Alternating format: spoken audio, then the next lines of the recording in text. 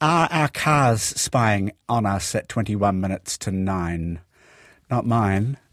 Age offers protection, I think. There's been a study by the Mozilla Foundation, the tech group that runs the Firefox web browser. The car brands looked at were on the road in the United States, not New Zealand. The headline given this report on Gizmodo, the tech and science website, is, "If you've got a new car, it's a data privacy nightmare." Other media have published similarly.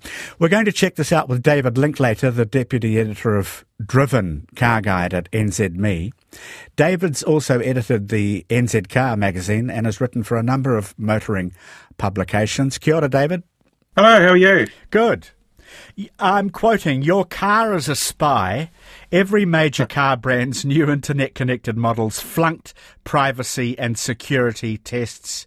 Your car is a data harvesting machine that may collect personal information as sensitive as your race, weight, immigration status and sexual activity. Volkswagen's cars reportedly know if you're fastening your seatbelt and how hard you hit the brakes." Is this all true, do you think, David, and should we be worried? The sexual activity thing sounds interesting, doesn't it? Doesn't it? It's true. It's true that many modern cars are connected. That's just part of cars in modern life. Cars, and not absolutely all new cars, but they will be over time, have a SIM card in them, just like your phone. So that SIM card can send information to the company that makes the car about what it's doing and where it's going, and whether the engine is performing as it should, and whether it's due for a service and what have you. And as we all know, with a modern car, we connect our phone to that car. So as soon as you connect an electronic device that's internet-enabled to another device that's internet-enabled, you're opening a doorway to all of your personal data. It's really no different than going on social media and letting Facebook know what you're up to. I suppose that's true. Yes, and of course online they also sell your data. The question is whether, and it's hard to tell, whether all the car companies, the big ones, are doing this. The car companies that have what we call live cars or internet-enabled cars or SIM-enabled cars or whatever you want to call them, they're absolutely harvesting data. The car companies, I can't speak for the car companies, but I'm sure they would argue that it's all for the betterment of future cars, and they're just learning about how people use their cars and what their cars are good at and not good at. But the reality is they're harvesting data. They know a lot about you because, of course, with live cars, what a lot of this technology enables you to do is then have a connection to your car via an app on your phone. And I'm not just talking about, premium cars. I'm talking about the likes of, the humble Ford Ranger Ute, which is New Zealand's biggest selling car. That's got a SIM card in it and a phone app. So as soon as you sign into that phone app and connect to the car, it's all, as we know, the internet's all just one big web of magical things with data going everywhere. It's a very nice description of it. We are a nation still of second-hand car owners, I think, more so than most, maybe, David. So many of us are yet to encounter these privacy nightmares on wheels, to quote the woman running this project, which is called Privacy Not Included. Does New Zealand also have new cars that use this variety of data harvesting tools mentioned, including microphones, cameras, and, as you say, the phones that we connect to the cars? Absolutely. A lot of cars have, cars have cameras on the outside. We all know that because we use them for parking and what have you. Those cameras can also look around the car. Rather famously, Tesla has a sentry mode. If the car is interfered with while it's parked, the cameras start and they film whatever's going on outside. But lots of cars have cameras inside too. They'll keep an eye on your facial expression. They can tell if you're looking away. So if you're not paying attention, there's a lot of cars that will give you a little reminder, a little electronic tap on the shoulder to say, "Hey, keep your eyes on the road. You're looking at the view across the harbour bridge." So this is just a reality. A lot of cars that's quite a high-end kind of technology, but a lot of really mainstream cars are live and internet-enabled. And yes, of course, they're harvesting data. Why else would you have an internet connection? Yeah. Well, according to Mozilla, the Nissan privacy policy, because we're getting to privacy now, suggests collection of sexual activity, health diagnosis data, genetic data, and Nissan reserves the right to share and sell your preferences, characteristics, psychological trends, predispositions, behaviour, attitudes, intelligence, abilities. all of that to data brokers, to law enforcement as well, and to other third parties. You know, is there a good reason why? I know you say everything's internet based now, but is there a good reason why cars should be? It's part of the future of motoring. And with the privacy laws, I'm guessing that that particular issue is maybe a US issue. I'm sure that I know that when you buy a new car, you will sign a privacy agreement when you sign into, an app or an internet-enabled function on your car.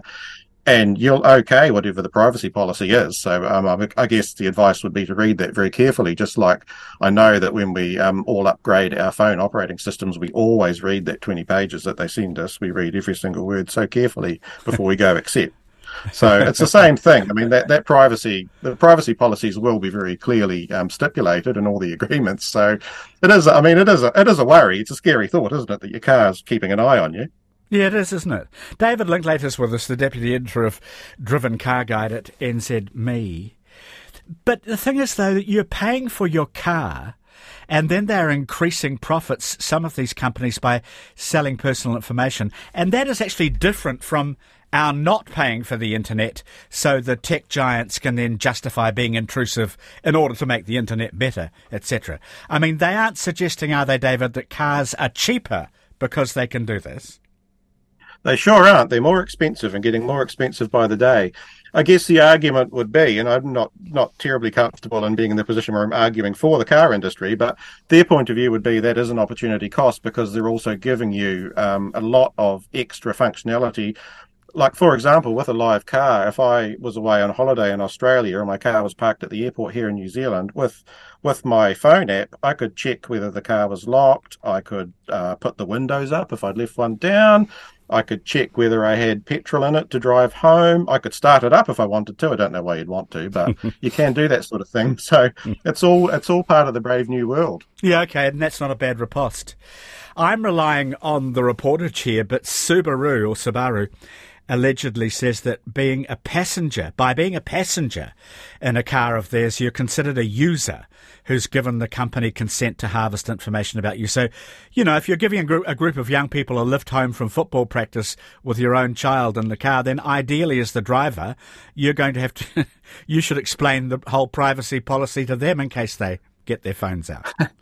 Yes, it's a legal minefield, isn't it? Because cars are well beyond just being cars now. They are devices. I mean, even car companies don't talk about their products as cars anymore. They talk about them as mobility devices. Having said that, I don't know what access to a passenger's private data a car company would have from just merely being in the car. No. You would have to have some sort of connection to it, surely. Yeah, you'd think so. Maybe that was a bad example, but they did mention passengers. Yes. There was the famous instance where Tesla workers shared footage of naked customers, apparently, and could also see inside Elon Musk's garage using the cameras from the car at some point. It was claimed employees could witness scenes of intimacy. As you say, how, I don't know. But anyway, and also locate Tesla owners, know where they lived, potentially. And, David, my question is, I know there's a world of difference, between passing naughty stuff around at work and something more sinister happening. I know what you don't know as a car owner can't hurt you regarding being spied on if it's anonymised. But that's the word that worries us, isn't it? It's only a small jump into a future world where all of it may not be anonymised and can possibly actually affect you quite a bit. Yeah, for sure. And the technology is there, and it is quite easy. If people are going to misuse it, as the people at Tesla did, it's not difficult. The car's got cameras. It's got a sentry mode. The car can look around, outside where it is. The car is live. It's connected to servers at Tesla HQ. So of course they can fire up those cameras and look at whatever. So it is, it's a sobering thought, really, and it all comes down to that privacy policy again. And people at Tesla obviously misused that, but it's not difficult to do. I mean, lots of cars have that functionality. BMWs, for example, have 360-degree cameras. They're also live, and there's an app. And if your car's parked, you can fire up the cameras and have a look around and make sure that it's safe and there's nobody lurking. Or, you can, if you're accidentally signed into the car as a motoring journalist, I've had test cars where I've been signed in and forgotten to sign out, and I've been able to see the car when it's gone off to somebody else. So I can see their driveway, I can see their garage. I didn't look, of course. But I mean, it's possible. It's not that hard. But as you say, a lot of the tech is useful. I mean, the new initiative from Subaru, eyesight assistance for drivers to stop you hitting pedestrians and people on bicycles and so on. So a lot of it's welcome. For sure, a lot of it, the argument for a lot of it is safety-based, and that driver attention kind of functionality is a good example of that. It's for the greater good to keep people safe and to make sure that drivers are paying attention. On the other hand, can you see a future where you'll be stopped from overtaking if overtaking requires you to speed up to 115 k's an hour? That sort of scenario in future? Absolutely. There's already, particularly in the EU, there's very strong political will to control the speed and the use of cars. Some car makers have already agreed on a capped kind of top speed. I think Volvo was one maker who said that none of its cars would now be able to exceed 160 kilometres an hour, which sounds fast to us, but of course a lot of auto routes and things in Europe are 130 kilometres an hour. So yeah, for sure, I think this type of technology does give authorities the ability to exercise a lot more control about how we use our cars as well. A lot of people will be tempted to try and nurse their old cars along for as long as possible, won't they? Yeah, for sure, and there's nothing wrong with that. It's there's an argument that one of the greenest things you could do is just keep the car you've got, and for as long as it'll do the job. A couple more things. Can you also see a future, seeing as we apparently can get our horsepower, I mean, a lot of people know more about this than I do, can get our horsepower increased over the internet, and every winter you can ask BMW or whatever to activate seat warmers for a few months. Yeah. Can you see a future where we shan't own cars at all? We'll just be renting them, more or less? Yeah, for sure. So this actually leads us on to, if I could sidebar a little bit, there's an acronym it's globally accepted among the car industry, and it's CASE, C-A-S-E, and that describes the future of motoring. It's connected, autonomous, shared, and electrified. So we've talked a bit about connected. Shared is a huge part of that. Yeah, the sort of the phasing out of car ownership is very much a reality. It's happening overseas. New Zealanders are historically very, very keen on owning cars and very, very slow to sort of pick up new trends, including leasing. But this is a global movement that's happening for sure. There's already lots of car share schemes operating in New Zealand, of course, but it's a fairly small industry at the moment, but it'll get a lot bigger.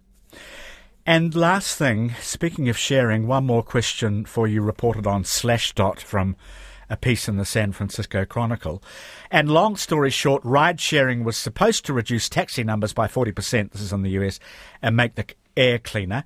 Instead, an MIT study has found that Uber and the other companies have generated far more traffic and 69% more carbon dioxide than the trips they displaced. Because the travel's so cheap, people are coaxed away from trains and buses, the roads are more clogged, robo-taxis are nearly upon us, and they'll make the problem even worse. That's US data. Do you suppose a version of that is happening here as well?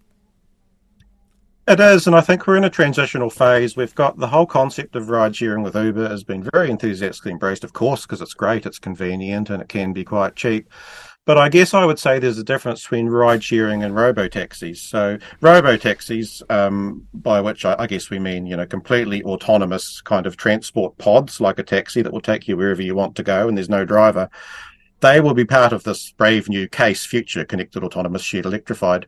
And part of that the extension of connected technology that we have already is that there's car to X communication, there's car to car communication. So cars will talk to each other. Cars will talk to infrastructure. They'll talk to traffic lights. They'll talk to parking buildings. They'll talk to whatever.